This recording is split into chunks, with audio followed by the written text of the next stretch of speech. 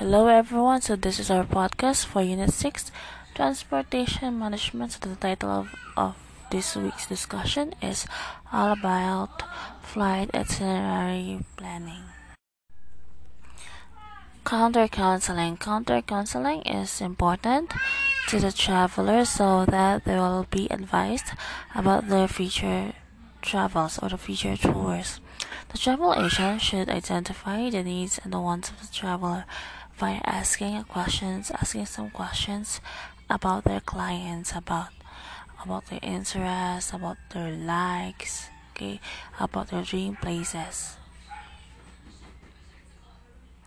And they will give some information about the place where does the traveler go.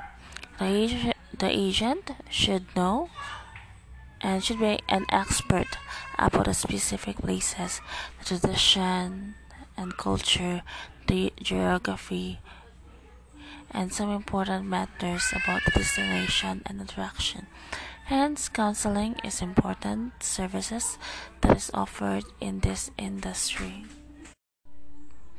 Flight itinerary planning is a proposed route for your travel and includes details and the likes of the airport, travel data, and times of your flight.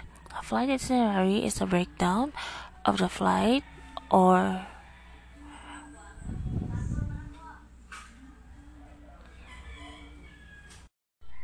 There is a breakdown of the flight that you will take during your stay and enter and exit into a certain destination. So before you will go to a certain destination, there should be a plan. So asa mo padulong, unsa na time, unsang airlines you take, then pila pod ang fare so that andam ka, so that you will know what to do next. Okay? We have here the IATA code. So we talk about IATA, so that is International Air Transport Association. So this is the association for the airlines. So the IATA airline designators, sometimes called IATA reservation codes, are two character codes designed by the IATA Air Transport Association to the world's airlines, and then they have also code or designators for the airports, so that is a 3-letter code. For example, we have here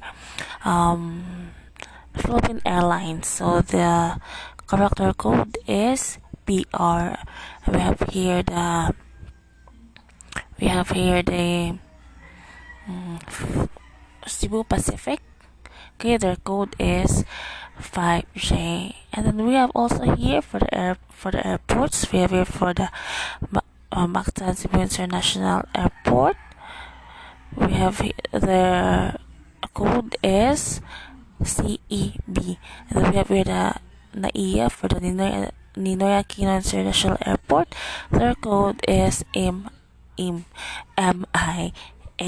So we have here, take a look on your module. There are lots of codes, IATA codes of some airports and airlines here in the Philippines and also in abroad. So it is very essential for you to memorize, to know, and to familiarize those codes, because that is the basic knowledge when you want to work in this industry. Okay, so I hope you learned something about this week's discussion, even if it is too short. So have a great week ahead. Goodbye.